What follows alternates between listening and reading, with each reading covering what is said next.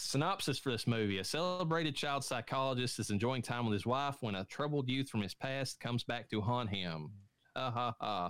Several months after being shot, the psychologist begins working with another troubled child who reminds him of his former patient. Trying to make up for his past failures and unable to communicate with his wife since the shooting, Malcolm Crowe helps young Cole come to terms with his abilities and how to face his fears. Ghosts are seen, the color red has a huge significance, and major plot twists happen. What a twist! What a mindfuck. This movie, I did not. Did you all see the twist coming when you No. first watched it? No. Nope. I didn't get it. It was even this day. I remember how it was in the theater when I watched this. I remember I was watching it with. I don't know if when this exactly came out, if I was married yet or not. But me and my wife were watching this in the theater, and like I remember the scene where her hand releases the ring and it rolls under. And as soon as I saw the ring, I don't know what it was about that sparked it, but I was like, he's dead. He's dead. He's been fucking dead the entire time. And like, just like goosebumps, like on the, like the hairs on the back of my neck, like stood up whenever I realized what was going on. But it took me till like the reveal before I figured it out. I had no clue. Yeah, I mean, this was at 17 years old when I saw this film. This was probably one of the first. I know there's been others, but this is the one mindfuck that it sticks with you, and you'll never fucking forget it. And the interesting thing about this movie is versus the others, and we got to compare them because I really think the others, this was in 99. A lot of Me Too movies come out, not hashtag Me Too, but even though the Weinsteins made the others, let's forget about that. Anyways, a lot of knock-on effect came from this movie, like where a bunch of other horror movies came out that were ghost related. We already talked about The Ring and all that got their American remakes because this movie did so well, honestly. But there was a lot of movies that started including twist in them, and that's where the others, that's why the twist in it is a deliberate inspiration from this, even if it was in the original show. And maybe M. Night saw that show or saw one of the previous things, I don't know, but like the way this was done, this movie is rewatchable. Like you can go back and see that and watch this movie, but watch it from the other side and look for the things that show that, or try to that it's like, surely they messed up somewhere. Surely he touches something, proves that he's like real or something. And no, they filmed it perfectly. When you go back and watch this, whenever Bruce Willis sits down, he always is, the chair is already pulled out and all he does is sit in it. He never moves a chair. He only interacts with things that are red, which that's the whole thing in this movie. Anytime there's a spirit nearby, there's the color red. And that's the only time you see the color red in this movie. And all those little things add up, and it's totally rewatchable. Like my favorite thing rewatching this was the scene. Were two things. The scene where Haley Joel Osment is in the church at the beginning of the movie, and he's looking, and he's so frightened when he sees that Malcolm Crowe has walked into the church, and you think, well, why is this kid scared? He must be like, the first time you see it, you think, well, he must be abused, and he's just, scared of people like around him. You watch it again and you realize he's fucking scared to death because this ghost just came into the one place that he's able to escape ghosts from. He's able to be free. And later on in the movie, whenever he starts trusting, Malcolm and realizes he's a good ghost, that whole scene where he's laying in the bed and he's like, dead people, they don't see each other. They don't know that they're dead. You get goosebumps at that scene when you watch the other, or at least I did, because he's telling Bruce Willis point blank, you're dead, dude, without telling him. Yeah. And then Bruce Willis is just like nodding. He's like, okay, you're crazy. But he's giving the plot at that point. Yeah.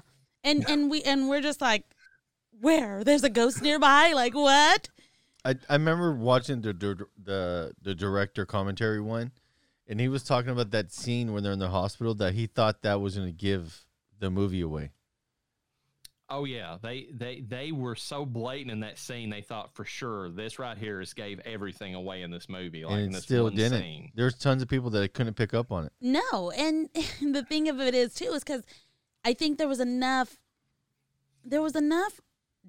like really good jump scares going on, and just the trauma of this child, and you're so concerned, and that Bruce Willis is there to quotation mark help.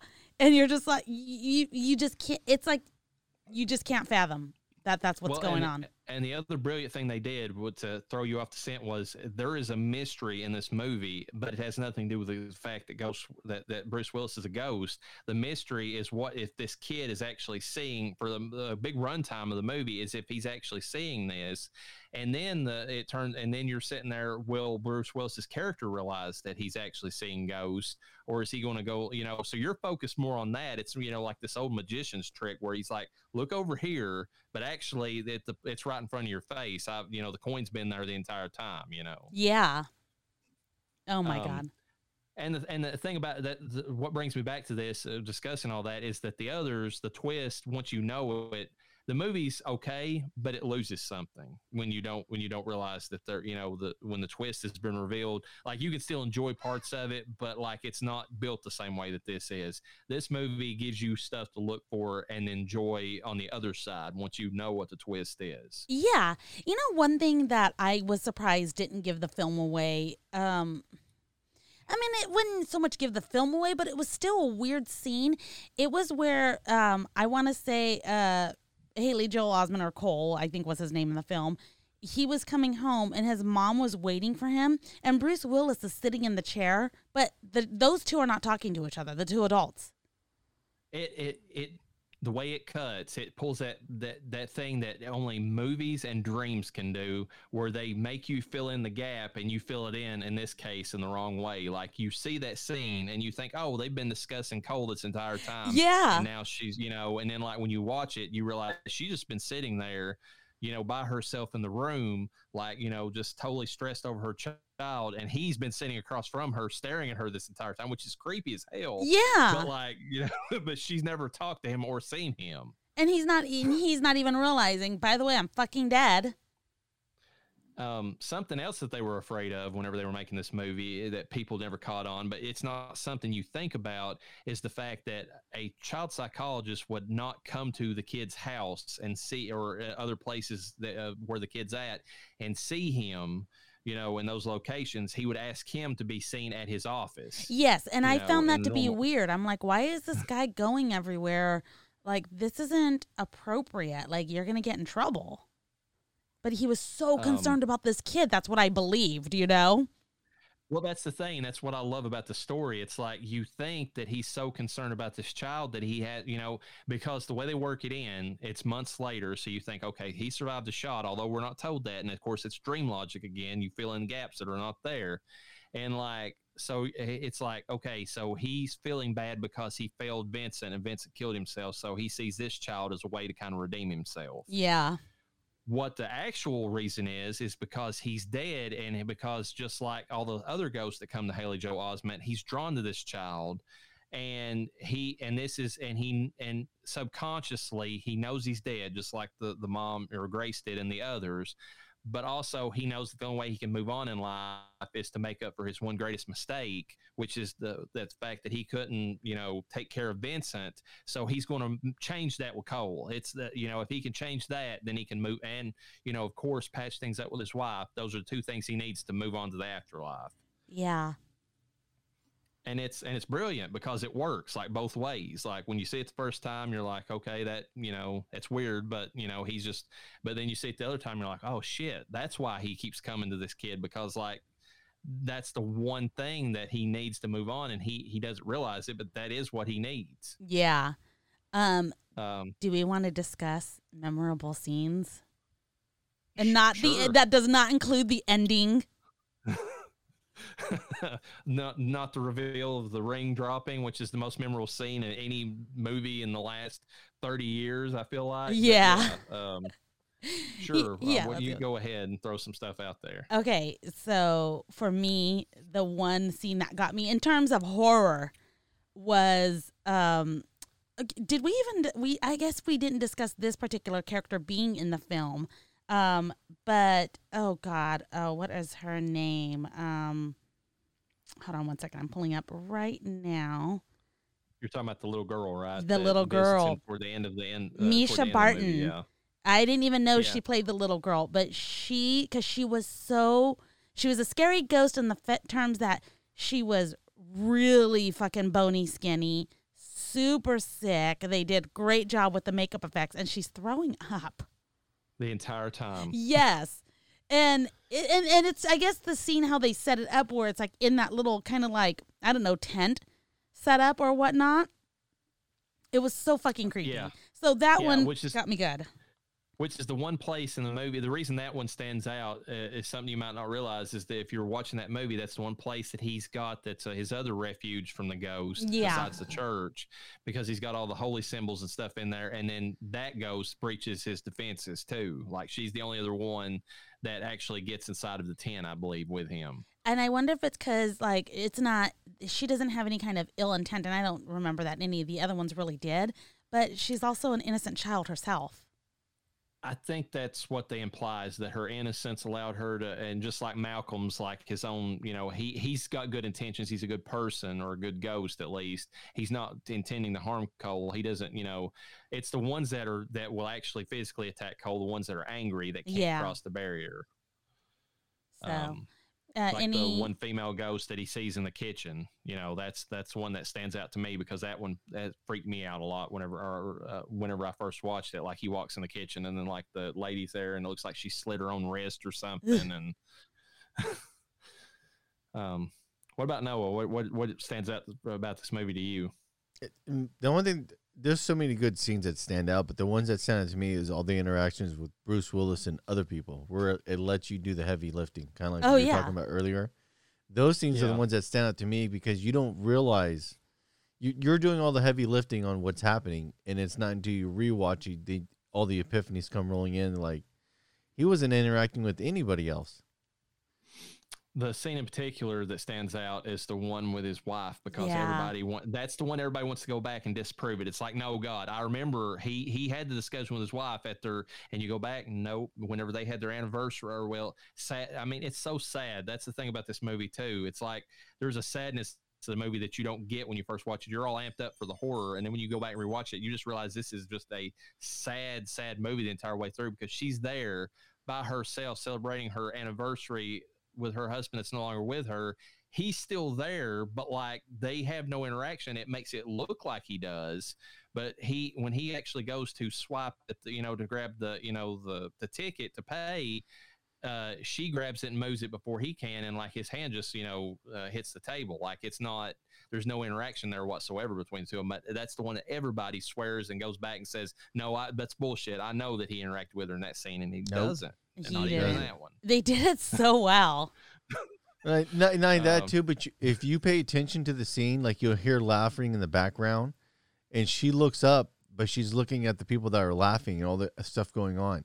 So when she looks up, and it looks like she's looking at him, she's not actually looking at him. She's looking at the people laughing and talking and stuff like that. Exactly.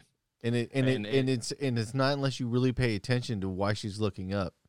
Because every time there's like a laugh or something from right across from her, she looks up and glances that way, and it makes it look like she's looking at him.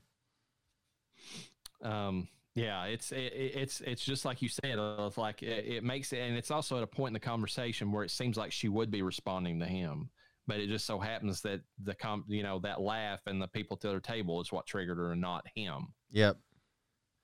And then, of course, they throw in that brilliant thing where and I don't know how this doesn't give it away, but it's so perfect in retrospect. She's sitting there, and whenever she's with that other guy who is and they're in the top of the jewelry place that she works at, and he's handing her the gift that he was giving her, and they're kissing or whatever. I believe she kind of like covers herself up a little more and insinuating that she's cold. And that's right when Bruce Willis's character, breaks the glass right outside of the jewelry shop and keeps on walking, and you think that he just did it because he found out about him, but then the reason that she bundles up is because Cole says this, and it's so brilliant that when they're pissed off, that's whenever the temperature drops, and that's and that's why she's cold, is because she can sense his presence at that time and not even realize it. They explain a lot. If you pay attention in this movie, they do explain a lot. And the lore is consistent in the movie. Like, there's not like any scenes that because even like people want to. I mean, something I just thought about a second ago, and it just this came back to me.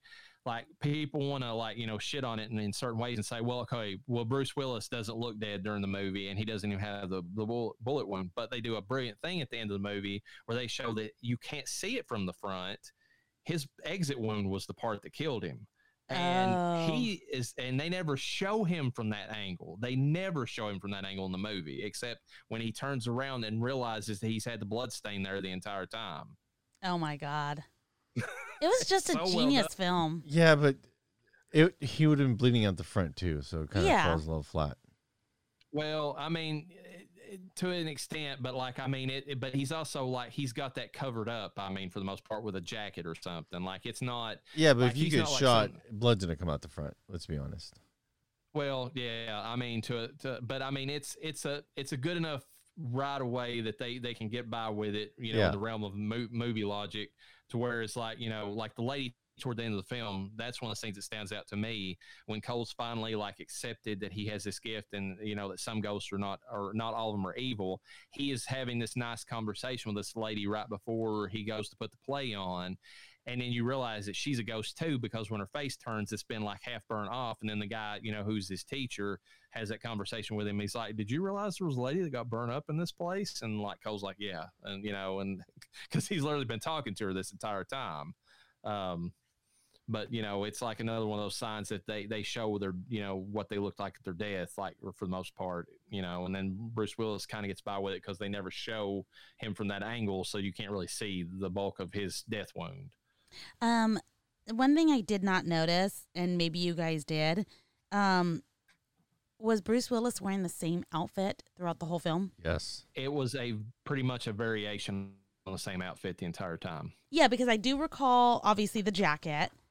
But it was like you can't really tell if he put anything else on, underneath, like a different suit or.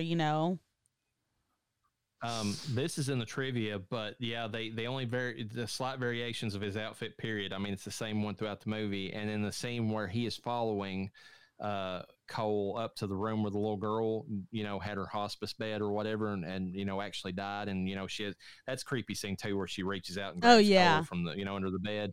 But like in that scene, Malcolm is following him up the steps, but whenever he opens the door up, there's only one shadow that is cast, and that's Cole's shadow. Malcolm doesn't cast a shadow in that scene.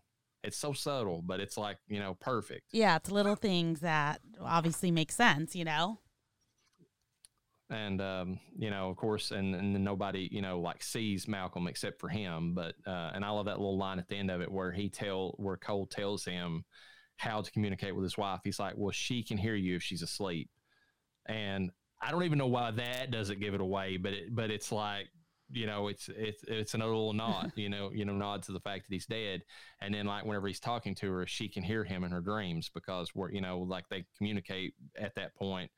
And I like that little bit of lore too. It's like, in their sleep, they can communicate with the dead because the barriers are, kind of let down and that sort of thing. I don't like that. I don't like that lore at all.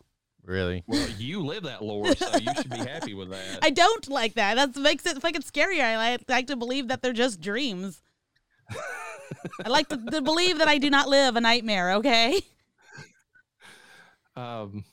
So, I mean, we pretty much discussed the story. Do you have anything else you want to add? I mean, like, I feel like we hit the highlights, but there's tons of stuff you can discuss about this movie. But, I mean, if you all want to add anything else.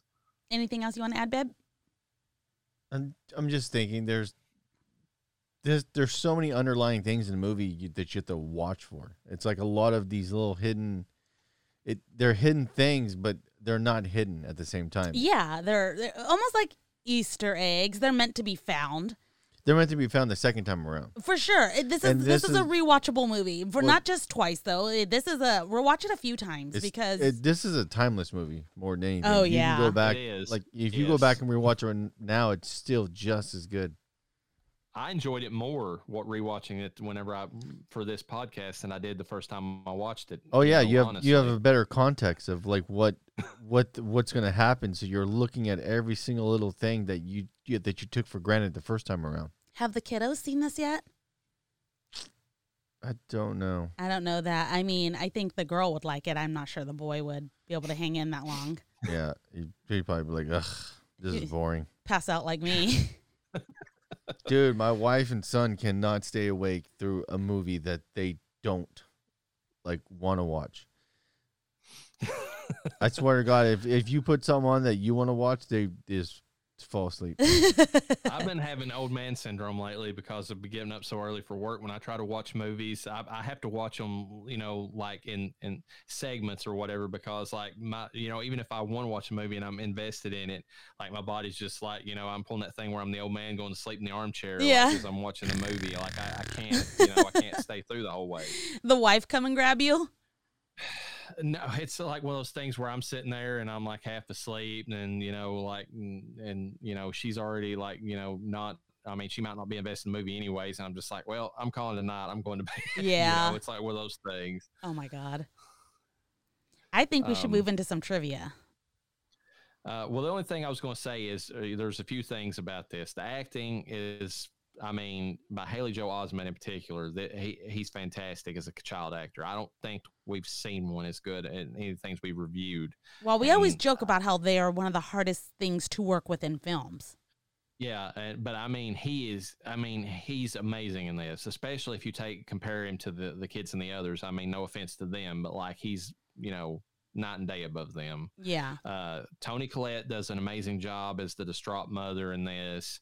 And I want to give credit to Bruce Willis. Like, this is outside of his range. Like, if you watch some of his other movies, like, he's just a big action star in a lot of the stuff prior to this.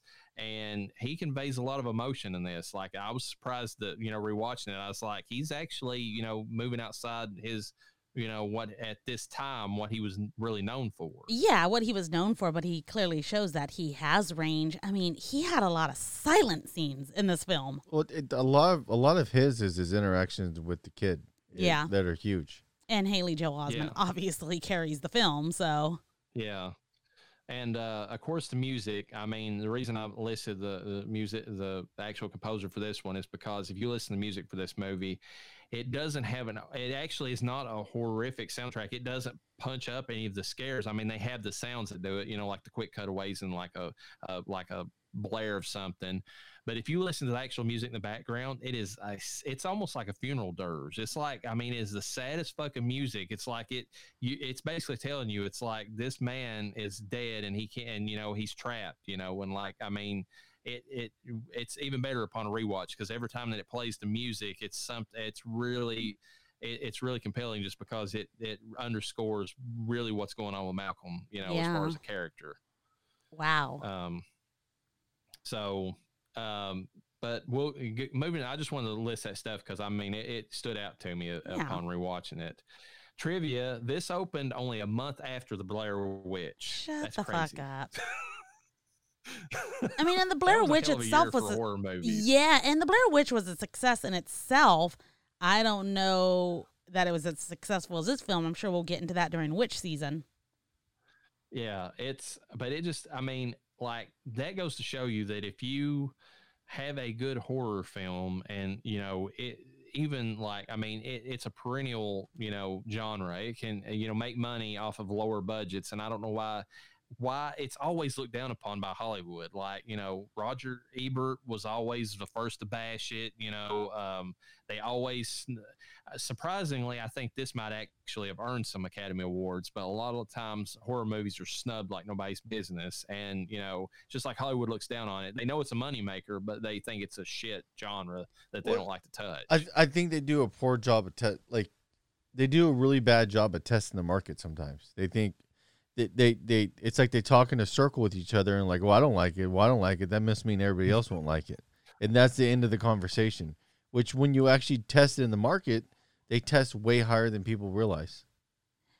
It tests higher. And it's also just like me and Raina talked about on the last episode. It's like they release it at shit times of the year too. It's like, this is the middle of summer. Let's release a horror movie. Nobody wants to watch that in the middle of summer. You put that in the fall though. Oh yeah. Like, perfect. Like right near the end of October or beginning November, it probably would have did hella good. Speaking of that, before we move on from that though, the Blair Witch Project, I did not know this. It was released July 30th, 1999. And The Sixth Sense was released pretty much a week later, August 6th, 1999. Wait, but they probably thought the Blair Witch was going to do crappy. And I think so, because they don't normally release. They dumped it. Yeah. And August is technically fall season, so they had their bets on this one, but the Blair Witch, I guarantee you, it was dumped. Now, it did have a lead-in that a lot of movies don't. It had viral marketing, one of the first viral marketing instances I've ever seen. So the Blair Witch had that to help boost it, but it looks like it was dumped, I mean, given whenever they released it. Yeah, it's funny you say that now, just thinking about the Blair Witch. The viral marketing was massive for that. Oh yeah, they had the websites that made it seem like it was a real life haunting, and like, you know, and the nature of the internet at the time. I mean, they had like legit websites built up to make it look like it was a real thing, you know. Just crazy. And then but I mean, they dumped it at the end of July, so I really think that they just like, well, this movie was barely, you know, was made for a penny, so let's just throw it out there and see what sticks. And they made a shit ton of money off of it. Yeah, I guess they only made the Blair Witch. They said it was made between 200 and 500,000, and it grossed almost 250 million. That's craziness, and the amount of money that brought back in. So it did really good for a summer blockbuster. Yeah, a lot of people crap on the Blair Witch. I don't know what it is, but I actually liked it. I liked it. I think we talked about that before. Yeah, for some reason, of all the scary movies, that one, for whatever reason, stuck with me. I don't know if it's because I was watching it on Halloween by myself, but man, it did a good job. Not many scary movies get to me. That one did. It's like I said, I was all hyped up for it because of the viral marketing, and I went in and the theater was so crowded, there was actually people standing to watch it in the back of the theater. Oh, wow. And whenever we came out of it, it was one of those things like I mean, a lot of people were like either super high on it, or a lot of people were like, what the fuck did I just watch? And I was one of those that was like, what the fuck did I just watch? and I tried to get into it, and it's like, I don't hate it. I mean, I appreciate what they did with it, but I like part 2 better in ways. And I know that's more a traditional film, and a lot of people hate that one, but I think part 2 kind of like took formalized it a little bit more, and I was able to accept that for some reason. Like, I don't know. Even part 3 was pretty good. That's the remake, right? No, it's a continuation. It picks off the guy's looking for his sister. Okay, yeah, I enjoyed that one actually. I thought that one was pretty good. Reportedly, Haley Joel Osment got the role of Cole Sear for one of 3 reasons. The first assumption is that, or the first reason that they report is that he was the best for it. Secondly, it was because he was the only boy at auditions who wore a tie. Wow. And then third, director M. Night Shyamalan was surprised when he asked Osment if he'd read his part. Osment replied, "I read it 3 times last night." Shyamalan was impressed and saying, "Wow, you read the part 3 times," to which Osment replied, "No, I read the script 3 times." Holy shit. Wow. So this is a pretty smart kid. Wow. And, very, very dedicated. During the casting process for the role of Cole, Shyamalan had been apprehensive about Osment's video audition, saying later that he was this really sweet cherub, kind of beautiful blonde boy, which is kind of creepy when you read that out of context. But anyways, but he saw the role as a darker and more brooding kid, like, and I understand that, because if you watch the movie, I mean, you would think that would be more like an emo kid or something. That's what you'd be looking for as far as the looks. Yeah. But he said that he nailed it with a vulnerability and everything, and so he was able to convey the need as a human being, the need for his loneliness and his need for companionship and that sort of thing in a way that was amazing for him to see. So that's how he literally got the part based upon his stellar performance. You know what got me too, just thinking about the movie, it was the relationship that gets built between him and Bruce Willis. He becomes like a father figure to him to a degree. Yeah. Oh, for sure. It's, and he gives him hope and gives him power where he never had it before, basically. Bruce Willis had a ghost job. He was dead and he was still doing his job. Yeah, that's why we rated him as 3 in the original rankings. He was still going and doing his job, and he was dead. I mean, that's about as horrific as I can think of. Yeah. You know what they say, when you love what you do for work, it's not technically work. I guess, but I don't know. That'd just be awful. It's like, just going, just for my own self. It's like, let me go fill some more pills for people. Oh, shit, I've been dead for like years. This is stupid.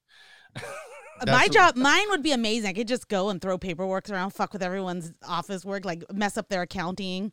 And now you know why his marriage failed. Fucking Betty was a bitch. Fuck Betty. Just fuck up all her shit. Even in his death, he was ignoring his wife. Wow. That's true. That's true to a degree. That's so sad at the end of the movie, though, where he tells her, he's like, you were never second place to me. Like he was, it's just that hits. I don't know, that end of that movie really got me. I'm not gonna lie. This time watching it, I don't know if it's because, I did lose my father, a little over a year ago, but watching that scene at the end of the movie where he's like talking to his wife and like moving on, like that scene got to me this time. It really did. So according to Michael Cera, who was on Arrested Development and of course Superbad and some of those movies, if you know who I'm talking about, he was also in Scott Pilgrim. He played Scott Pilgrim. This was the first film that he ever auditioned for. He read for the part of Cole, and the scene he did was the magic trick scene. I guess where, Cole's trying to talk to the other kid with a coin, and he's like, and then the kid's like, that's stupid. And he's like, no, it's funny. It's like, that whole scene. But he later admitted that he did it too cheerfully. He had not read the entire script, so he didn't know that Cole was supposed to be an introverted and quiet boy. So that's the reason Michael Cera didn't get the part, was because he was a little too upbeat about the whole thing. Wah, wah. I don't think he would have been right for the part, honestly. No, I don't think so either. No, I don't think he read the script 3 times the night before. So he's too goofy, kind of. Yeah, he's that, but even if he plays a character, he plays more awkward than he plays like, what this character needed. Like this character wasn't necessarily awkward. He was just, you could tell he was a damaged child, and I don't think Michael Cera can convey that. I just don't feel like he can. Toni Collette said that she was so moved by the emotional resonance of the story while filming that she didn't even realize it was a horror film until after its release. She thought it was straight up like drama. Yeah, it is kind of a drama. There's horror elements to it. What? How did she not realize that? Well, she might not have been involved in any of the scenes, honestly, that had like any of the full on ghost stuff. They're not going to have her on set the days that she's not involved. Yeah, but. Like the scene where she comes out into the kitchen, all the things are open. Like that doesn't really seem like a drama. It's a ghost. Well, she knew ghosts were involved. She just didn't know that there was going to be horror elements to it. Yeah, like she didn't know that they were hyping up the spooky or the scary element of it. She just thought that it was going to be like about this troubled kid and his inability to relate to his mom and all that stuff. While in New York City auditioning for Bringing Out the Dead, Toni Collette also auditioned for this film as an afterthought. She said the scene in the car toward the end of the film, which was the audition scene, was the scene that really drew her to the film. That's the scene where she's in the car. Oh, and that's actually a really good scene in the movie, too. Oh, yeah. Talking to Cole, and he tells her, he's like, and that one got to me, too, in a bit, because he's sitting there, he's like, she had something to tell you, Mom, and says that I'm proud of you or whatever. Pretty good scene. And I could see where she could take that scene and think this is more of a drama movie or more like a, with supernatural elements, but it's more about the family element to it or something. Marissa Tomei was considered for the role of Lynn, the mother. Oh, she would have did good. I think she would have been fine. Trying to think if she's ever played a character that was disturbed in any way like that or not, though. I mostly she plays stronger female characters usually. Like I can't really think of a movie that I've seen her in where she's kind of, like playing like somebody who's just like, at her wit's end type thing. Might argue that a little bit with a Spider-Man movie, but not really. That's more for jokes anyways. Yeah. And also Marissa Tomei and Claire Forlani were among the actresses who declined playing the role of Anna, or the wife to, Bruce Willis. Wow. So I bet they regretted that. That would have probably been a good role for Marissa Tomei to have been the wife. I think she could have done that part really well, because that character needs to be a strong, but like,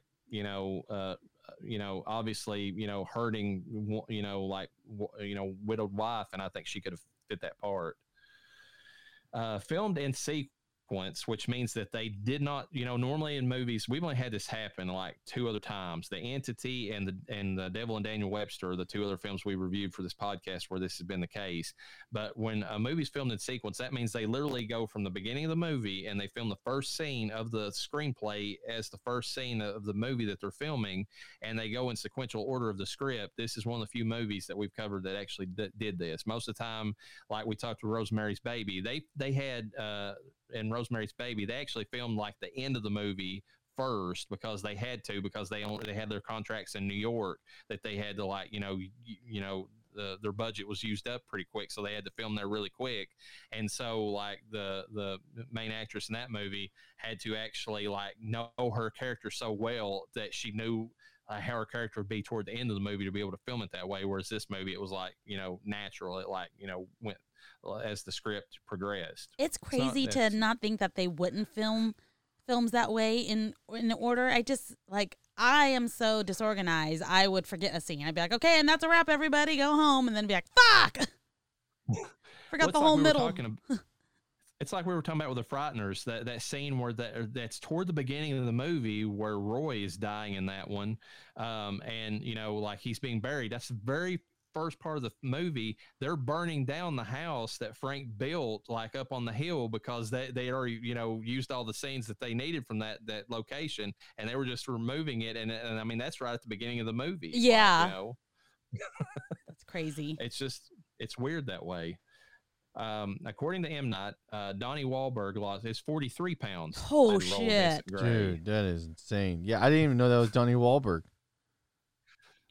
It doesn't look like him at all. It's crazy. It looks like him. It just looks like a very sickly version of him. I don't know. It's almost like that extreme weight loss does a huge change in the way someone looks like that. Like The Machinist is a prime example of that with Christian Bale. I don't know that I've seen that one. I need to watch that movie. Dude. I like Christian Bale. He gets down to like 100 pounds in the movie. Oh, yeah. He gets God. Dangerous skinny. Oh, yeah. Well, that's like Matthew McConaughey in the Dallas Buyers Club, I believe. I mean, he doesn't even look like the same guy toward the end of the movie. Yeah, I think Christian Bale got skinnier than that. That's insane. Oh, yeah. He lost 63 pounds. And it's said to be a record for any. Oh, my God. He ate only a can of tuna and an apple per day. Yeah, that's insane, dude. I heard this the other day because I watched Scarface for probably the first time all the way through in my life. I watched it, and Michelle Pfeiffer, it was literally eating nothing but, like, I want to say tomato soup and living off of I think she said Marlboro cigarettes, like toward the end of that filming of that movie, because her character is supposed to be like getting progressively skinnier because all she does is snort coke. Yeah. And like she said that she was so weak that she couldn't even film half her scenes, that they were literally afraid that she was going to go into cardiac arrest toward the end of the movie. Christian Bale actually got down, and it's not too much of a drastic change, but he wanted to go down to 100 pounds. He ended up getting down to 110. They didn't want him to go below 120. They were in fear of his health at that point. Yeah, he got super small. And it's super dangerous, too, because a lot of people don't realize this, but, I mean, drastic weight changes over a short amount of time like they used to do on Biggest Loser, those people have actually got metabolic issues now because they lost so much weight all at once that their body freaked out, and now they can't keep weight off. I mean, because their body is in super starvation mode all the time. That's scary. That's really scary. Yeah. So M. Night actually wrote the role of Malcolm Crowe with Bruce Willis in mind, so that Bruce was the pick for that character when he wrote him. Wow. And this is funny. This is one of the first of 2 movies that Bruce Willis owed Disney because he fucked up another production called The Broadway Brawler, and he caused it to be shut down due to him firing the director. He also had to pay. He was paid $10 million, half of his usual salary at the time, because he owed Disney for where he messed up their other movie. Oh, my God. Fucking Disney. Damn. You know what, though? But it is a good movie in his repertoire that he's done, though. He can, like... He might it's not a standout movie. Yeah, he might not have killed it on getting paid, but goddamn, it was one of his movies he's known for. it's like I said, it's one of those movies acting wise that he can hold out there and say, you can say what you want to about me being a big dumb action star. I want to prove you otherwise by throwing this out there. Yeah, I'm curious what his response was to doing the movie prior to actually filming it and everything. I wonder because, and I also want this makes you appreciate the fact that he did such a good job with this, because if there was any movie that he could have been checked out on, a movie that he was forced to do by the studio, would have been the perfect one to say, fuck it, I'm not going to give a shit if I do this movie the right way or not. Wouldn't that be funny if he actually didn't give a shit in this film and that's just how it came out? It came out that way? Yeah, it just came out. That'd actually be pretty cool. Or that the way that it did come out was how, like, he was, I don't give a shit, but it still came out hella good. Like, I know, that's what I'm saying. Like, it was what he needed to make the character. Yeah. Like, it just, it was just like, well, I guess that worked. Oh, Brucey. In M. Night's early drafts of the script, Bruce Willis's character was a crime scene photographer and not a child psychologist. I don't know how that would have worked to cover up the reveal. Yeah. That'd be kind of weird. I mean, and the fact that he's around this kid all the time, it wouldn't have made any sense. Yeah, it'd been even creepier. Taking pictures of him hiding. Yeah, yeah. It's like, oh shit, your mom's here. I know I take pictures of stuff. Let me crawl out the window. Oh my God. The film was a sleeper hit. In Entertainment Weekly's 134 summer movie preview of 1999, The Sixth Sense was not even mentioned on the list of movies that they said you need to see that year. Oh, well, wow. Entertainment Weekly, you missed out. Yeah, they fucked that one up. The voice on the tape of Vincent's session is speaking Spanish. The person is saying, please, I don't want to die, Lord, save me, save me. That's actually a pretty creepy scene. And also another scene that hints that he's dead, because as you're rolling as he's rolling the dial up, it gets the red starts showing on the tape player, which is funny because I didn't even pick up on that. The trivia in this says this too, that actually tape players at the time had that function anyways. It just happened to be a nice coincidence with a movie because of the fact that he was, where he was interacting with it, him being a spirit, the color red. But, they used to have it on the tape players just to let you know that if you got up near the end volume on it, you might blow your eardrums out by listening at that volume, But that is a creepy scene where he's sitting there and it's almost like the scene from The Changeling where, you have George C. Scott listening back to the tape recorder of the kid, the ghost spirit. It's like it's the same moment where he realizes that, that there's, the EVP like kind of convinces him that there's something else going on. Yeah. David Vogel, then president of production of Walt Disney Studios, read M. Night's spec script and instantly loved it. Without obtaining corporate approval, Vogel bought the rights to the script despite the high price of $3 million and the stipulation that M. Night could direct the film. How much money did the movie make again? $650 million or something like that. Like, I mean, it was way up there. So the fact that he bought it for a price of $3 million, I mean, they couldn't go back and give him any shit over it. I can tell you that much. The screenplay was sold on the first day it was put up for sale by producer Barry Mendel. So there you go. That it was so good that the very first day that M. Night posted it, amongst all the places, it was bought up. Wow. I'm curious how much more they had him change it other than the photographer idea and stuff like that. Yeah, I don't know. I don't know how much they messed with it because with him being given the stipulation that he would direct it, I think that put him more of a seat of power to control like how it went. Yeah, I mean, did not change it too much. Yeah, I'm sure producers still monkeyed with it a bit, but I mean, it wouldn't have been nearly as bad as if somebody else had like grabbed a hold of it. Cole and Vincent both have patches of gray-white hair, both on the right side of their heads. Vincent's is to the side and Cole's is behind the ear. That's crazy. Kind of and they both they've seen spirits. Yeah, they both can see shit. So, but apparently it drove Vincent somewhat crazy. Well, he was treated as if he was crazy. He was treated as if he was crazy. Nobody believed him, and like he never had, like they've said, like some of the things I read. If you notice, like Cole at the end of the movie stops dressing in red himself, and like because he starts realizing that there's something about that color that the supernaturals, is attracted to, and so like it's almost like he's learned how to protect himself, by Malcolm being his mentor. He's able to kind of like, filter out the bad one, the really bad ones. Whereas Vincent was always treated, pushed aside and, kind of treated like he was crazy. Yeah. So he never got that. So he was abused the entire time. Damn. 2007, the American Film Institute ranked this as the number 89 greatest movie of all time. This was one of the newest entries on the list from films which were released between 97 and 2005. So, I mean, it got up there quick. It was also included on their 2001 list of the top 100 most heart-pounding American movies. The movie's line, "I see dead people," was voted as their number 44 quote by the American Film Institute out of 100. So, and that is, I mean, it's in pop culture. So, I mean, it does have a pretty big legacy. Oh my God.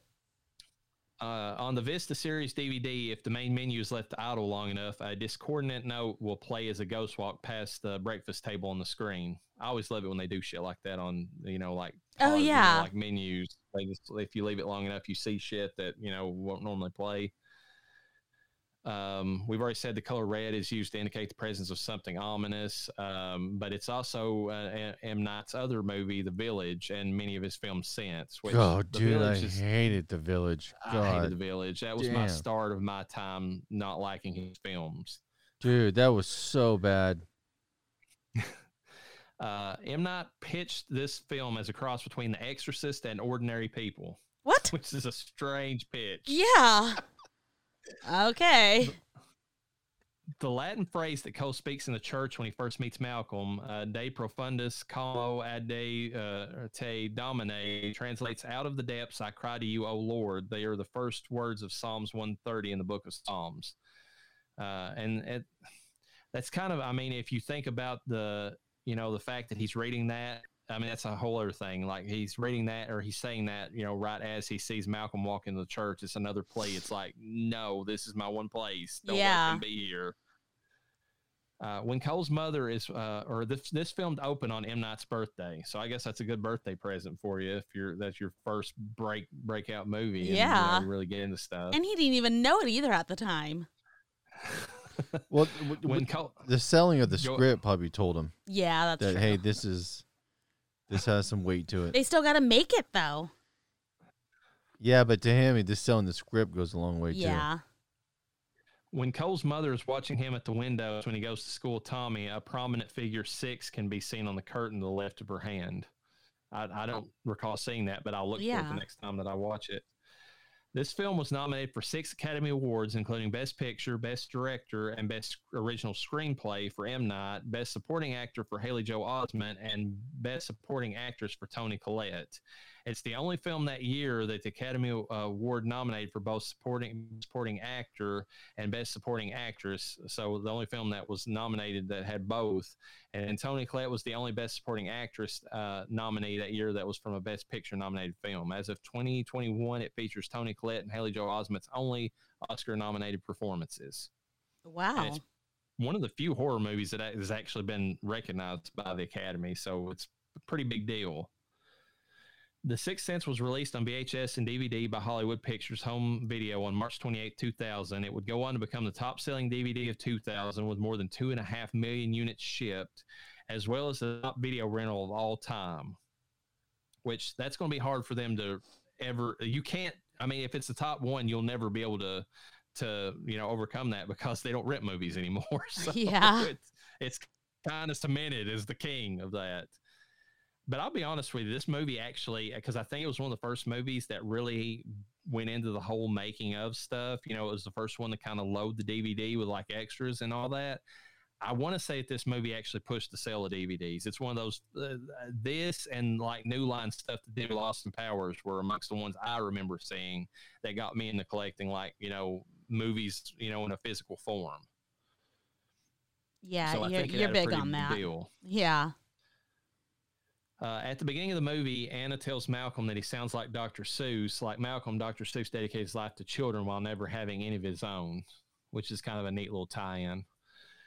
Included among the 1001 movies you must see before you die, edited by Steven Schneider. It's included in that. The Sixth Sense was the second highest grossing film of 1999 behind Star Wars Episode 1. I forgot that came out that year. Yeah. It was taking about 293 million in U.S. and 379 million in other markets. So for it to be second behind the second coming of Star Wars, that's amazing. Yeah.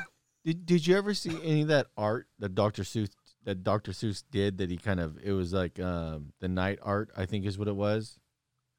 More of like an adult style art yes. or something. I've not seen it. Yeah, it's pretty badass. I always wanted to get some of it. It's wild. It's kind of like that Dr. Seuss style art that he Midnight paintings is what they're called. They're awesome, dude. You get a chance, check them out. I want to look at him now. I mean, now that you say that, because he was as pretty. I mean, as a kid, that Dr. Seuss was where it was at. For a long time. Yeah, they're pretty cool. Of course, the woke crowd tried to cancel him over, whatever going to a circus or whatever the name of that one book was, because they had some, a Chinaman in there. Whatever. Yeah. People are stupid. I don't give a shit. The funny thing is that he was like one of the most progressive people, like in his time. Like if you listen to some of the stuff he said and did, and like you would think that he would be an icon, and he was for years. But then that came out, and they're all like, "Yeah, burn his stuff, burn anything from J.K. Rowling. We don't like either one of them now because of one thing they did or said or whatever."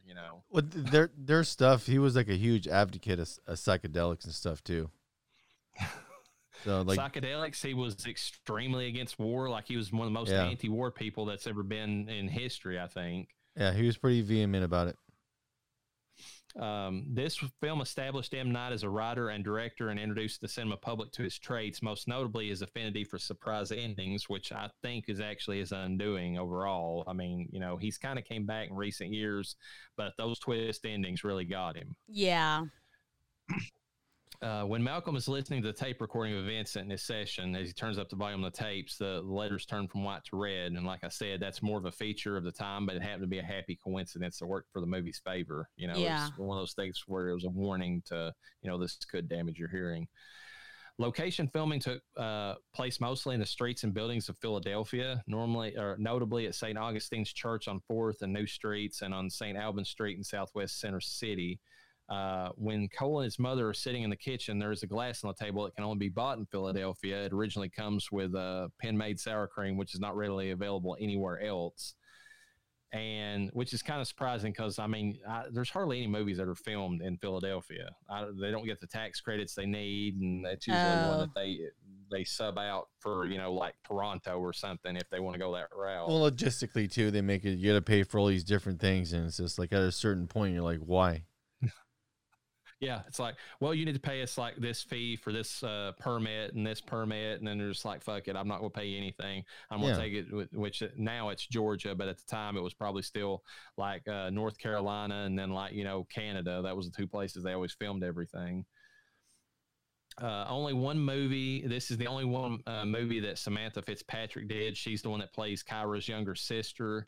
And ironically, it's the audience never sees her face after she talks with Cole sitting in the swings outside of Kyra's family's house, as it focuses on them from the back. So like, it's one movie she's ever did, and she's not even really in it at all. Like, so it's kind of sad.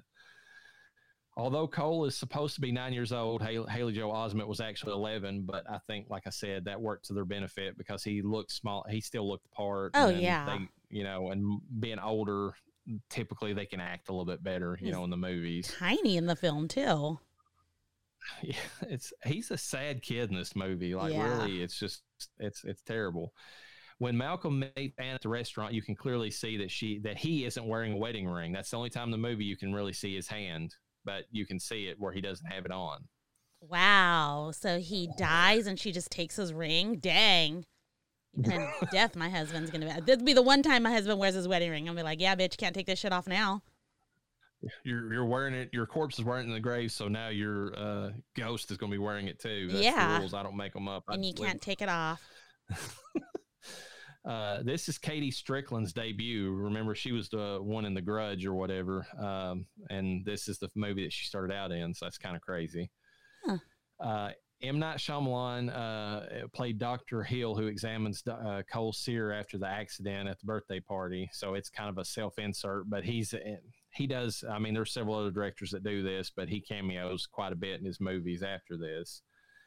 Reportedly, he disliked his part in the movie so much that he cut most of it from the final print. So he filmed the scenes. They looked at him and said, "I'm a shit actor, so I'm going to cut most of this."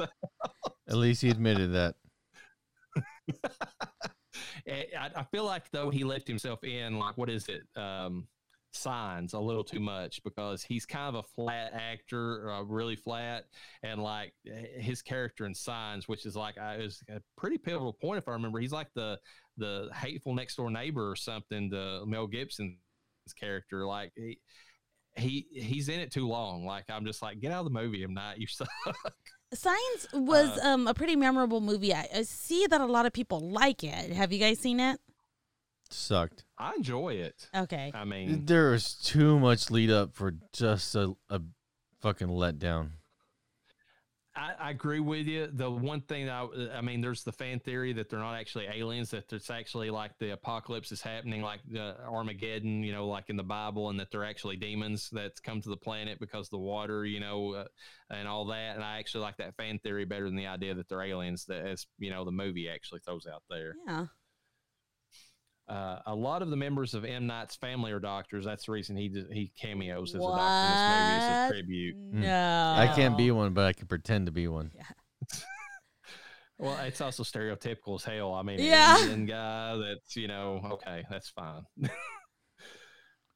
This has a lot of his trademarks that would later come into his movies. There's a car accident. That's one of his trademarks. Like, you know, that's what Signs is based upon that fact. I mean, you know, Mel Gibson lost his wife in a car accident, but in this one, that's, you know, at the end of the movie, they're stuck in traffic because of a car accident. Set in Philadelphia. I mean, he sets a lot of his movies in that setting, just like Stephen King sets a lot of his books in Maine. And then, of course, what the twist, you know, the twist ending, you know, that comes along with it. Oh, my God.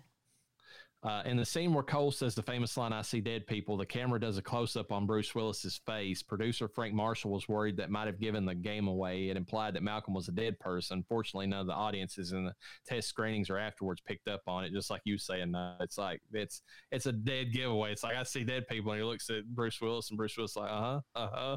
Oh, you do, huh? It's like, yeah, I do. According to M. Night, the movie was inspired by an episode of Are You Afraid of the Dark? What? The Tale of the Dream Girl that came out in 1994, directed by David Winning, in which the leading characters are ignored by somebody and do not realize that they are dead until the final moment. In the Tale of the Dream Girl, a brother discovers that only his sister can see him, and she ultimately shows him his own obituary. So both of these movies were inspired by TV shows. That's kind of crazy. Yeah. Throughout the film, Malcolm's wardrobe consists of only slight variations of clothes he was wearing the night he died, which we already discussed. When circling a passage in the notes, in his notes, Bruce Willis does so with his right hand. Willis is actually left-handed. He learned how to write right-handed so that the viewers wouldn't notice that his wedding band was no longer on his hand. But he draws the circle clockwise like a left-handed person would, while most right-handed people would draw counterclockwise. Yeah, that's hella funny. Throughout the movie, Malcolm never moves any objects except the Latin dictionary, breaks the glass door of the jewelry store, and then uses the tape recorder. And he does not interact with anyone but Cole. For example, he never opens the door. The chair he sits in the restaurant with his wife is already pulled out. And when he reaches for the check, his wife just beats him to it. And that's one of the brilliant things about this movie is you swear that you're going to catch M. Night when you go back and rewatch it, and you can't, because he doesn't, at all. The soundtrack release of the movie gives away the ending. The final song on the CD is titled "Malcolm is Dead." Like, straight up, that's the name of the song. Like, it's like, what a twist. Spoiler alert. They should have just named the last title "Spoiler Alert" and left it at that. Yeah. But I think that was before that became like common and a thing. Yeah. When Cole and Malcolm are entering Kyra's room at her wake, that's the one I was telling you about where he's standing behind Cole. The camera cuts to the shadows on the floor as the door opens, but we only see Cole's shadow, another clue that Malcolm is actually dead. Also, on the doorknob, we can see the reflection of Cole's face, but not Malcolm's, although we can probably see his body, in the background. M. Night deliberately used the color red to depict the world of the living and the world of the dead would cross over. If red was in a scene where that was not the case, he would change it. The door to the church where Cole and Malcolm first interact is red. The statue Cole takes from the church has a red robe. The doorknob to Malcolm's basement is red. Cole's school uniform is reddish maroon. He is often approached by dead people while at school or wearing his uniform. And then Anna wears a dress at the restaurant where Malcolm is late for a red dress at the restaurant whenever he's late for their anniversary. And then Malcolm is watching his wife in the shower and notices her prescription cabinet in reddish brown. It is in a reddish brown container. And then Lynn Sears' nail polish is red when she's pointing out the white spots or ghosts on the pictures of Cole in the hallway, which is kind of a cool scene. She starts noticing all the little, like orbs or whatever in all the pictures she's ever taken of him. Cole's free association writing is in red ink. The writing presumably records things he has heard from the dead. At the birthday party, all visible balloons are pastel colored except for the red balloons that float up the stairway and lead him to the small closet. He is attacked. He's also wearing a red sweater when he's attacked by the spirit in that closet. Cole's blanket at the hospital is a reddish pink whenever he confesses to Malcolm that he sees dead people. The birthday gift Anna gives to Sean is a red box, and she is wearing red when the two of them embrace, and then Malcolm breaks the shop door. And then, of course, the tape.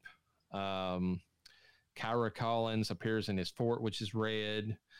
The box containing Kyra's VHS is trimmed with red and a red-lined interior. The outfit worn by Mrs. Collins at Kyra's wake is bright red. I believe she's the one that poisoned the little girl. Yeah. And that's a horrible story. Oh my God, that was terrible. And the dad's realization was fucking, That guy was acting his ass off in that scene. Like, yeah. I mean, I will give as a side character, he did his job and he did it well. Oh yeah. In the video, the soup Mrs. Collins brings to Kyra is tomato soup. And the bottle of pine cleaner that she adds to the soup has a red cap on it. God, that's such a horrible thing when you're watching that scene. Yeah. The bicycle that Cole sees next to the car is the bicyclist is wearing a red helmet. And then the blanket that Anna Crow covers herself with while watching the wedding video whenever, Malcolm realizes he's dead is also red. So they're consistent with the color red and spirits throughout this movie. Whenever you actually watch the anniversary scene in the restaurant, there's a subtle but distinct ghostly whooshing sound as he's intercepted by his wife grabbing the bill, foreshadowing what will later be revealed. So they kind of give you another verbal hint. The mother who's revealed to have poisoned and ultimately killed her otherwise healthy daughter is suffering from Munchausen by proxy, in which a parent or other caregiver fakes an illness of a child or other patient to benefit from the prestige of being a selfless and dedicated caregiver. Basically, they're seeking attention by, others feeling sorry for them. And there's a disease for it. They have a specific name. A mental disorder. It's a mental disorder. It's not a disease. It's a mental disorder. They basically seek attention by harming others. Jesus what Christ. They do. Well, not that, but that person might be stealing the attention. That's true. While this is a real mental condition, is arguably much more represented as a plot contrivance in fiction than in real life. It's been in a popular plot twist in a ton of shit, like TV shows. Misery has it, Stephen King's Misery, and It, because Eddie, the little kid who has the asthma inhaler in It, is not really asthmatic. His mom tells him he's asthmatic because she's like, my poor little Eddie is asthmatic. And then everybody feels sorry for her, And not that, but she's a mother hen. It gives her the ability to step into his life and micromanage it. Yeah. So it's pretty common out there. And it's based upon a character. I can't remember if he's real or fictional, called Baron Munchausen or something like that. Oh, dude, you ever see that movie? Yes. The Adventures of Baron Munchausen. That's a hell of a good movie. It is, and it's basically like he makes up everything, and that's kind of why it gets that name, is because they make up these stories, about these people to get sympathy, like he did, because that's how he always like build himself up, like, well, I traveled across mountains with and flew across the sky or whatever. He would come up with all these like ridiculous stories to tell people so that they thought he was like the greatest military person in history or something. So I mean, that's kind of where it derives from. In 12 Monkeys in 1995, Bruce Willis's character James Cole says, "All I see are dead people," which echoes the words that Haley Joel Osment's character says in this. They both have the name. They have Cole in their names. Both have Cole, and they're both set in Philadelphia, so there's a lot of links. The film was number 71 on Bravo's 100 Scariest Movie Moments for the scene where Cole encounters the female ghost in the tent. So there you go. Your scene made it in the 100 Scariest Moments. I'm number one. God. James Newton Howard's score occasionally sounds like snippets from the Requiem Mass by Wolfgang Amadeus Mozart, which was an orchestral and choir piece written for a funeral mass. Quite appropriate since the movie is about death. So Amadeus. And it works. I mean, Amadeus. It really it's a good score. The surnames of the main characters are subtle hints to their fates. Cole Sear, pronounced Seer, is able to see things.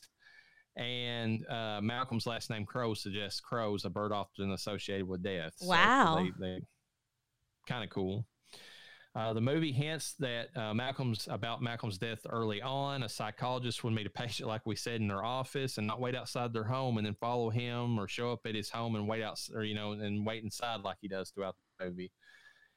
When they are in the church, Cole asks Malcolm, "I'll see you again, won't I?" This is a clue that Malcolm is also a ghost. It's like, and that scene's good too, because it's like, he's basically like praying, like, "Please say you're not coming back." Like, I don't want to see you anymore.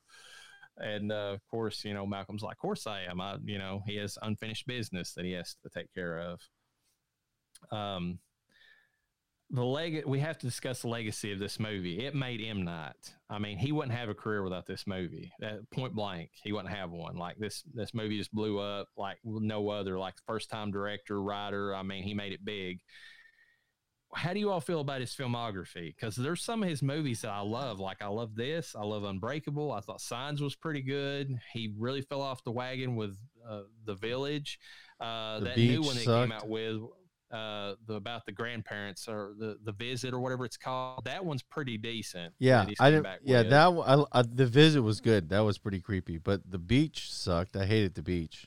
The new one. I've not even watched that one yet. That looked like him falling back to his old shitty ways. To me. It was bad. That was such a stretch, dude. Some people like that movie he did called Devil, but he didn't really. I don't think he wrote. Oh, that was his. I think he produced it. Okay, it's not coming up in his. It's not coming up in his films, but I did like Devil. Yeah, Devil. Was it is. Good. I'm such a liar. Yes, the Devil was in there. I think I had wanted to review that during the Devil season, and I don't know that we did. That's the one where they're away from us. Yeah. They're in the elevator, right? Yes. If I remember, yes. Yeah. Mm-hmm. I liked that one a lot. I have not seen any of his other films, so. Of course, he did that shitty. What is Avatar: The Last Bender live action? He was involved in that. Yeah. I don't know. He's really hit or miss. Like, I mean, Split was amazing though. Split was a great damn movie. Like, but I mean, McAvoy was the one that really sold that movie. I mean, that guy fucking acted his ass off in that. I mean, that's amazing. Did you all watch Split? Nope. That was a one. It was a prequel to the one where they all finally meet up, right? Yeah, Glass is the last one in the series. Yeah, but Split wasn't is a legit too bad. Horror movie. Yeah. I haven't seen it. I'm trying to think of who the actress is in that. She's like Anya Taylor-Joy. Yeah, there you go. Like one of the. I mean, for her generation, she's like a standout. Like, so I mean, it had her, it had McAvoy acting. I mean, the fact that he had all those personalities and he made them all so distinct and was able to like keep in the right frame of mind for each one of them. I don't know how. I mean, it's amazing to watch. Yeah. So I mean, Haley Joel Osment, like I feel like this is like he peaked sadly with this, and he's kind of. I mean. We already said he's Sora, so he's got like, I mean, he's he's set for life on what he's done with that as far as a voice. But like, I can't really think. I mean, I liked Secondhand Lines, but I don't feel like he was as, like none of his other movies to me around this time stood out as much as this one. I can't believe, I'm sorry, I'm going back to Haley. I cannot believe he's Sora, because my husband was just telling me yesterday that the characters have grown as each game comes out. Mm-hmm. So it's possible he still might be Sora. I think he is still listed like as of like Kingdom Hearts 3 or something. But can like you imagine? Those games are fairly fucking old from the beginning of them. And which means he was young when he started voice acting. He was doing the voices for stuff when he was a kid. Like, I think he got his start doing like voices for like commercials and stuff like that. So he was already doing that sort of stuff prior to this. Oh my God. That's amazing. But honestly, the guy peaked when he was a kid. And he's had a little bit of a comeback recently in some stuff, but I mean, it's kind of fat and old. Wow. Yeah, it's true. It really is. Bruce Willis. Their job is to be on a screen, so we got the ability to criticize. Well, he's not on the screen anymore. He's behind the screens. No, he's smart still by moving into voice acting. Honestly, no, but he's still doing movies. Like I said, he just did a horror movie recently. He got killed. I think he was in an episode of Boys too. He was in an episode of Boys. That's right. He was in one of those. He was in one very recently.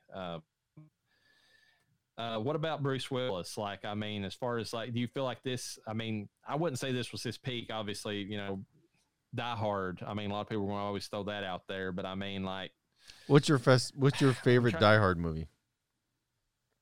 I want to say it's the first one still. Like, what? That's a second one. Like, second one's hella good.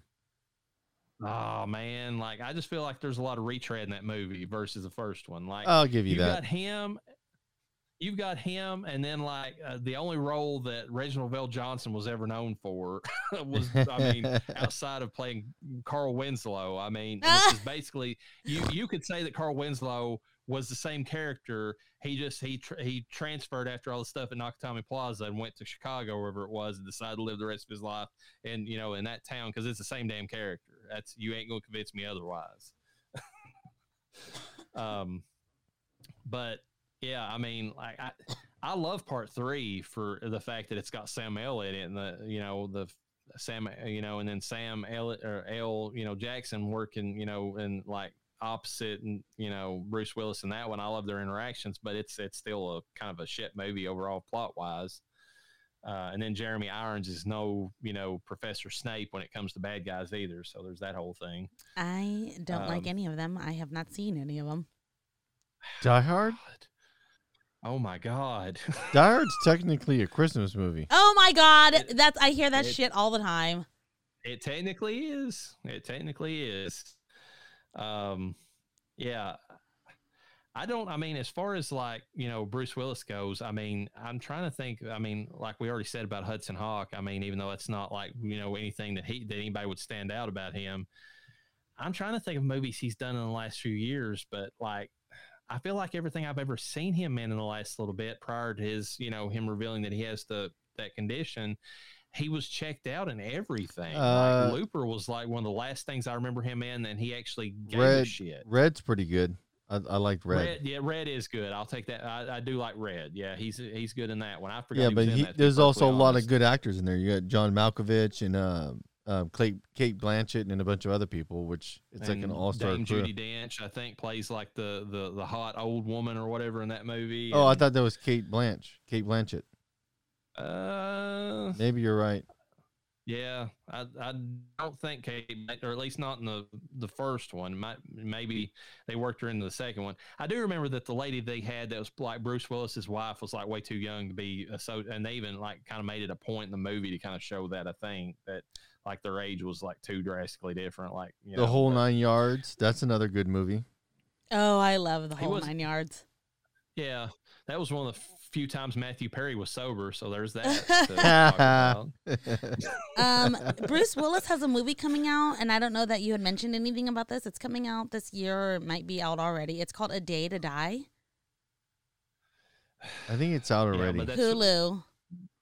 But remember, that's one of those movies he did just to be able to get, like more money for his kids, because he literally, every movie that he's done, they talked about this on Red Letter Media without knowing that he was like sick. And then when they did, they kind of walked it back a little bit and said, well, that's bad for him. But like literally every movie he's filmed is a movie where he's got like an earpiece, his character has an earpiece in, and they were literally delivering his lines to him because he can't remember them anymore. Wow. It's sad, but that's sad, how yeah. it is. He's got a few 2022 movies out or whatever. Might just be out for, Haley Joel Osment is in pre-production doing Kingdom Hearts 4, so he's still doing the voice of Sora. But get this, he's also got another film that he's doing live action called Pussy Island. Alrighty. Hell yeah. Oh, that Donnie G's got something to cover in the near future, it looks like. God. Yeah, I know the new Kingdom Hearts look pretty badass. I was looking at it. I was watching the trailer for it. They're all grown up and everything, and the whole world's in it. They kind of like ripped into the universe of Final Fantasy 14. Oh, that's kind of cool. Yeah, it looked pretty awesome. Well, they started getting badass around. God, I'm trying to think. 2000. Kingdom Hearts was badass. No, it always was, but like enhancing in terms of the visual look and everything. I want to say like 2008, 2009. Well, you gotta remember when you stepped up from PlayStation to PlayStation 2 to PlayStation 3, the polygon rate went up like it was like 100-time increase almost. I think from PS2 to PS3. I know just from PS1 to PS2, the polygon rate went astronomical, and they give you all your smooth textures. They have Melody of Memory game, which is kind of, I don't know, it reminds me almost like a Beat Saber game, or I don't know, it's weird. You solve mysteries to the tune of certain songs, classical songs. I know that Nona has that one. That's weird. It's weird, but it's kind of cool looking. Like you'd have to see it. It's not the typical, Kingdom Hearts games out there, but it's got all the same background and everything. How many games are there of Kingdom Hearts? 3? 4 or 5. 4 or 5 of them. Mm-hmm. Well, if you bring in like the DS games, I mean, there's at least 5, if not 6. I mean, because they had like a bunch of like little branch stories they did, like Kingdom Hearts 1.5, Kingdom Hearts 2.5. Oh yeah. I mean, they had, I feel like those were just updated versions of the actual games, though. Well, I think they had different like mechanisms how you played. Like one of them was a card-based system. It was like you had to like you didn't actually attack, but you had to play the cards, kind of like Magic the Gathering, to actually do the attacks, and you collected them as you went. So like they worked in stuff like that. They do have weird. They have like 2.8. So Kingdom Hearts 4 is what's due to come out. It's to be announced, but they had in order in 2002 Kingdom Hearts, 2004 Chain of Memories. 2005, Kingdom Hearts 2. 2007, Chain of Memories, Coded. 2009, 358 by 2 days? Yeah, that's like one of their side projects they did that was a DS game or something like that for the handheld. 2010 was Birth by Sleep. 2012, Dream Drop Distance. 2013, 1.5 Remix. 2014, 2.5 Remix. 2015, Unchained Union X. 2017, 2.8 Final Chapter, but it wasn't. 2019, Kingdom Hearts 3. 2020, Dark Road Melody of Memory, which is the one Nona has. And then the upcoming one just says Missing Link, Kingdom Hearts 4. But you got me wanting to play. You got me wanting to play these games again. I just want to boot up and start all over again. I told my son, I was like, hey, I think I know you might like this game. He's like, I'll try it. So I gave him. You can rent for free the like a general first chapter or something of the game, and he liked it so much. He's like, I want it. And I was like, okay. So we got his Nintendo bucks. We bought it, and he's been addicted to it. He's trying to finish part 2. So it resonates very well. Like it's aged well. The kids still like it, My biggest issue, because I tried replaying it whenever 1.5, 2.5 and all that came out, which I still have, but like I got in there and I started playing it again, and like some of the worlds I don't like, so whenever I'm in those, I have to play through them. I don't like the game as much. Like, you know, it's one of those things that definitely it's the properties that you love that, you know, Yeah. Disney wise, because the one that I remember playing, I think it was in part 2 maybe, that I loved the most was, of course, Nightmare Before Christmas. Oh, And yeah. I was like, hell yes, let me play this. I love this. It looks you know? pretty decent too. I think they've definitely done well with the quotation mark remix, if you will. The graphics look really good, decent enough, I should say, for now's times. And yeah, there are certain worlds that my son also does not like. He's like, I don't want to have to go there, but I have to complete this mission. I hate the Alice in Wonderland world. That's the one I got stuck on the last time I played it. And I was just like, yeah, I don't like the cartoon, like that, you know, you talk about an ultra level Karen. I mean, the Red Queen or the whatever, she's like the ultimate, you know. Like, I didn't even know they had a cartoon. Yeah, the old Disney one, you know, that she's like off with her heads, you know, and like she's this big old like horrendously obese woman. Okay, you're talking about the actual Alice in Wonderland. I thought you were talking about Kingdom of Hearts. No, I'm talking about the cartoon movie that they did. You know.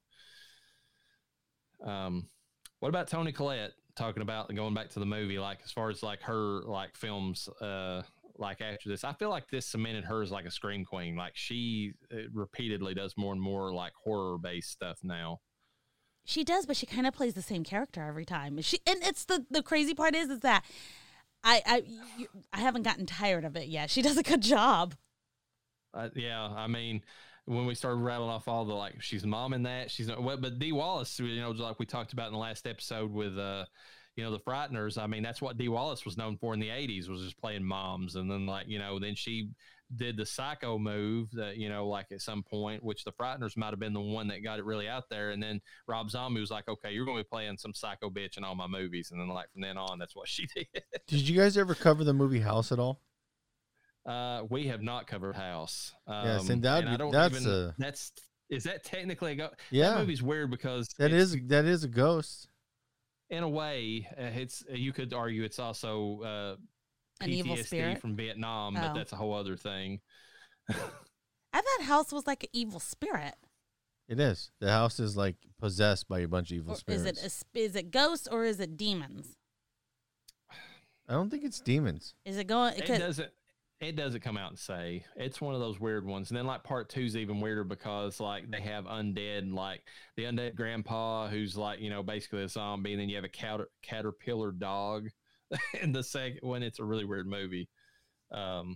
It's weird series. Like the first one though is like they are kind of ghosts, but then they've got more form and function. They're almost like spirit or demons or something to them. I don't know. House belongs, the first movie at minimum belongs in this season.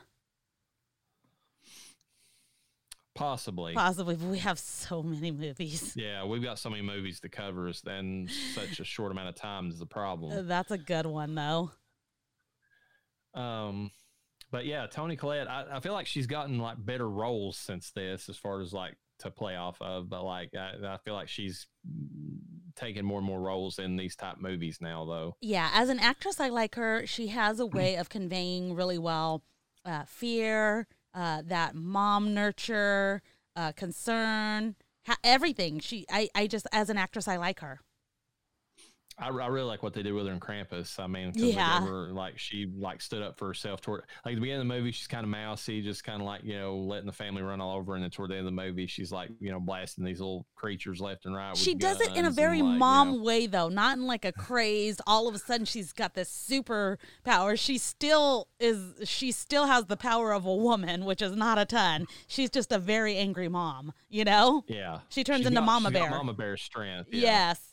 So I think they did that really well. Just to round it out, the legacy of this movie, besides all the ones we mentioned for the different actors and all that, what do you think about the movies that followed in this movie's wake? Like, I feel like horror was kind of dying at this point a little bit. You had to resurge. I mean, you still had some of the stuff going on with the slashers, the neo slashers, you know, that Scream created.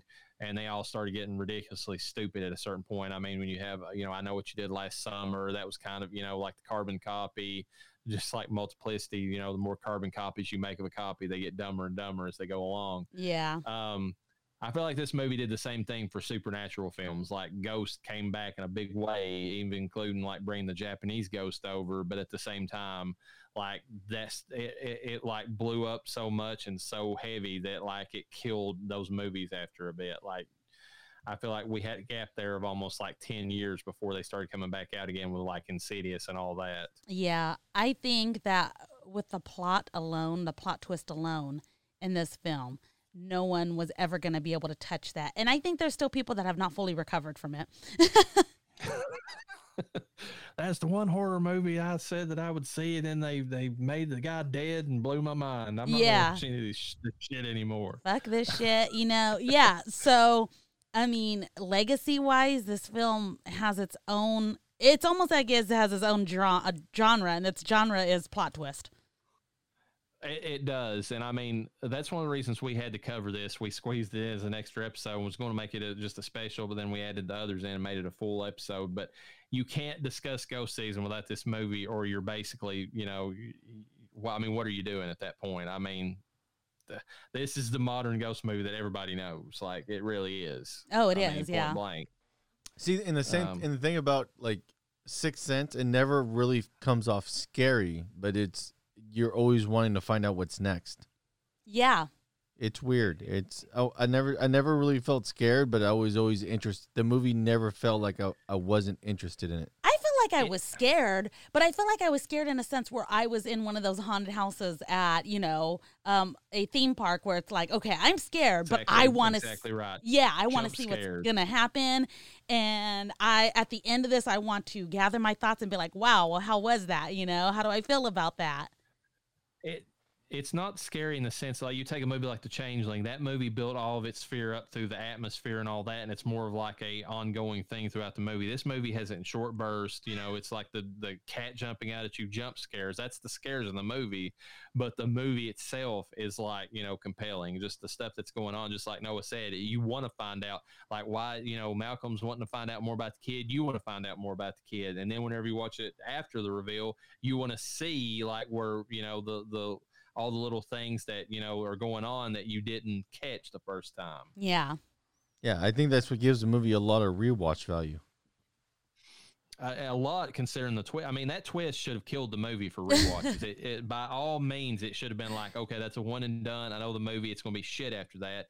And then I was just surprised going back and rewatching it. I was like, this is still a damn good movie. It's actually better in ways when you know the reveal. And it's just crazy because I mean, like you watch some of it, like if you watch the Village, I guess dude, that is not rewatchable. I guess the twist in that, like, you know, like 20 minutes into the movie, and granted, it's probably because I read just a smidge too much on the internet. Like I was reading a post I remember on some website, and they said there was a twist, which everybody knew at that point. M. Night did. And it said something about, and it didn't reveal the nature of it, but it said something about the village itself was the twist. And that, by saying that got the you know, the hamster, you know, running on the wheel or whatever you want to say.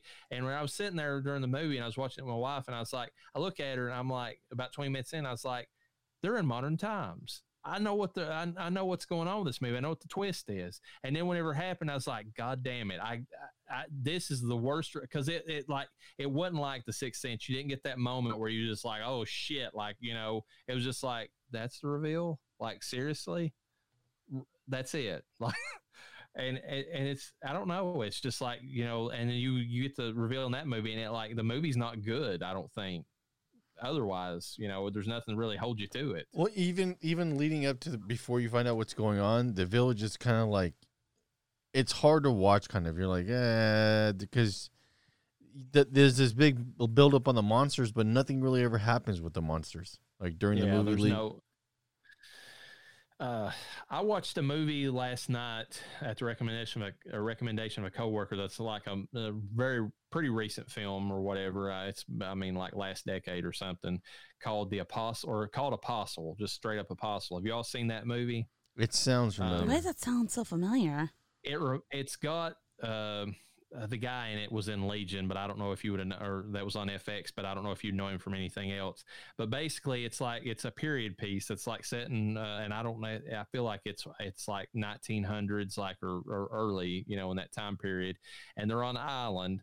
And it gives you Village vibes, like heavy. But the thing is, the twist in that movie is a lot better because there's actual supernatural stuff going on the island. There's like who's the main character? Jeez, this sounds familiar. I think I've seen it. Dan Stevens is in it. Michael Sheen. Dan Stevens, he's the one. Yeah, that was in Legion. I mean, I don't know of what he's been in much outside of Legion. That's what I recognized him from. Yeah, there's not a lot of actors or actresses that I recognize. But it's a 2018 film. It looks pretty good. I think it's actually not bad. The first half of it is super slow, and I was watching or looking at my phone quite a bit. When it got to the actual reveal of what's going on, I was in it for the rest of the movie because it's got the torture scenes in it because it's kind of got like it's got a throwback to like the Salem witch trial days where they're like claiming these people are non-believers and there's basically a religious cult involved. It's on an island, you said? Yes. Mm-hmm. Oh, I think I've seen this. In the lead character, he's a guy. Don't they like put him in like a wicker house or something like that? I'm trying to. There is a house in the movie that's like got a bunch of vines and stuff in it. Yes. Twist. Yeah. Okay, yeah. I've seen this. And there's a guy in the movie that's watching over the house that has like a wicker style basket over his face, and he's like covered in blood all the time, and that's because they're sacrificing people and feeding them to something.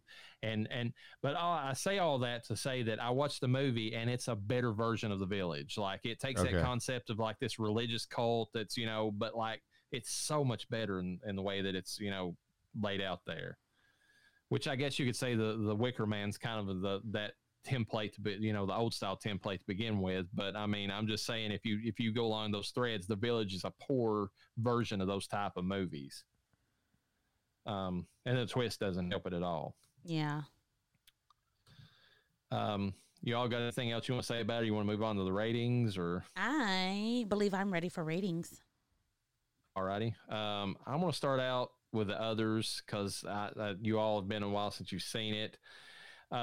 This one to me is a 3.8. I used to rank it like a 4.5, but it's one of those movies where the twist does kill it because when you go back and rewatch it, there's nothing to look for. It's not one of those movies that like really plays with you like that. It's like once you know it, it's like you can appreciate it for what it is and the little bits the stuff that we talked about, but it's not like I don't know. There's just not a lot of when you go back to watch it that really stands out. It's like, oh shit, this is like mind blowing or anything like that. What are your all thoughts on it? I mean, just like, what little you can remember and all that, like your just general rankings in your head. Well, full disclosure, La Llorona only watched clips of the movie. Literally, I went onto YouTube and I was like, what the hell? Because I think I've seen this, because I thought I had seen this movie before. And he wanted to review it regardless. I was like, Noah can review it with you, but let me see if I've seen this movie before. Because I swear I had seen it before. I have not, spoiler alert, seen this movie. So watching the 11 clips that I watched that outlined this movie is where I got all my information based off of from. So if you've gone this whole podcast listening to me and thinking that I watched the film, it's good to know that I'm really good at faking it. What's the twist? Yes, that's the twist of this podcast. So you're really good at faking cool. it? I'm glad you Is that right? Is this not the only thing you fake? Anyways, I don't think I'm that great, babe. So going back though, so from watching what I watched, that's where I came up with the information of the scenery, the sounds, the clips and everything, and it genuinely does look like a decent film. However, I saw mostly probably towards from the middle to the end. I don't think I saw it from beginning to the end based on the clips. I'm not sure. Again, haven't seen the film. I'm going to say that if I were to see this movie from beginning to end, knowing what I know about the end, it would be a one and done for me, for sure. Not in the sense that it's a bad film. It's something I think you should watch. I'm going to give it a 3.5. Wow. Fair. All right. Didn't watch the What do you say, movie. Noah? What Say the you? fuck? You know I didn't watch it. We talked about it this morning. Why is this a surprise to you? I sat up and watched it last night. I thought you watched Sixth Sense last night. I did. Oh, you watched both I of them. rewatched. No, I didn't watch the other one. I rewatched Sixth Sense. Okay, I need to The difference is I watched Sixth Sense last night when I was hella high, so it was actually pretty good. Oh, it was only because he was high. I need to reiterate that when he watches a movie and I dream about it, I have practically watched it, so I have Shut the indeed fuck watched up. the others. What the hell? That's not how that works. It's how it works in my world. Oh my god. You know what my big thing about the movie? Like every movie I want, even if it's a horror B movie, is character development. And this was like nonstop character development, which to me it sells you on the story when you have character development into a movie. The others? No, The Sixth Sense. We're talking about the others right now. Even that's character development too. Okay. That's major. Just want to make sure you're talking about the right one. Yeah, but even that's major character development with Nicole Kidman. The character development between the groundskeepers and her kids and everything like that. Mm-hmm. And you need that character development to sell the story. If you don't have character development, it becomes a fleeting movie. Yeah, you'll watch it one time and then you'll move on. But if there's good character development, you'll watch again for the characters a lot of times. Like decent development. I think the others was good. I'd give it like a 3.8. Yeah, so that's good. That's a good score. What about Sixth Sense? Since you started talking about it, what are your thoughts on it? I think it's like a 4.5 for me. Because that has so much development from every major key player in it has major development, and it's critical to get you to buy into the story. It's what makes it watchable multiple times.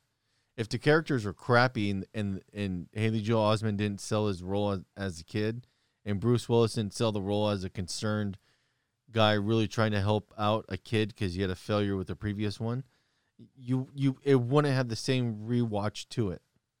I think you wouldn't be able to short. rewatch it at all. You'd be like, okay, I got the twist, and that's it. I'm not going back and you imagine trying to rewatch it with crappy characters. It's not like you're watching a zombie movie where you know that it doesn't matter with the characters. You're just watching the gore. You're watching the gore in those movies, and that's the reason. Let everybody know we're going to review slasher season completely different than this season. We have to, because slashers by nature are pretty shitty in their story, and their character development.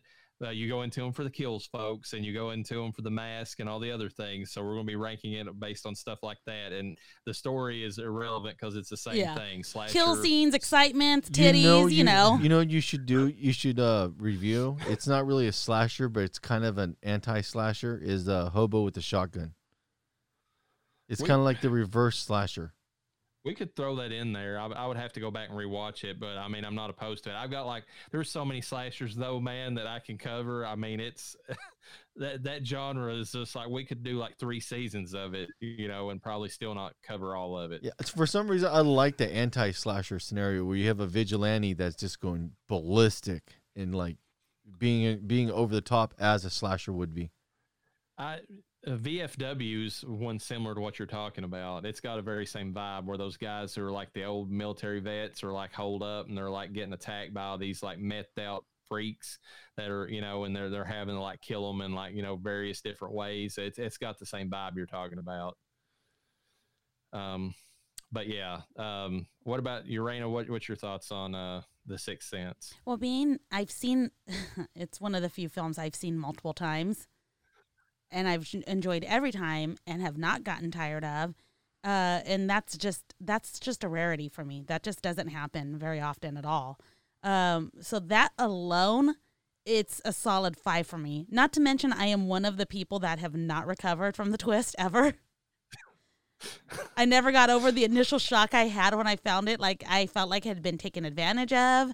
And I felt cold. Show me on the dog for him not hurt you. Yes. I felt cold. I felt like people were watching me. They were dead people. And yeah. So would you rate it? It's a 5 for me.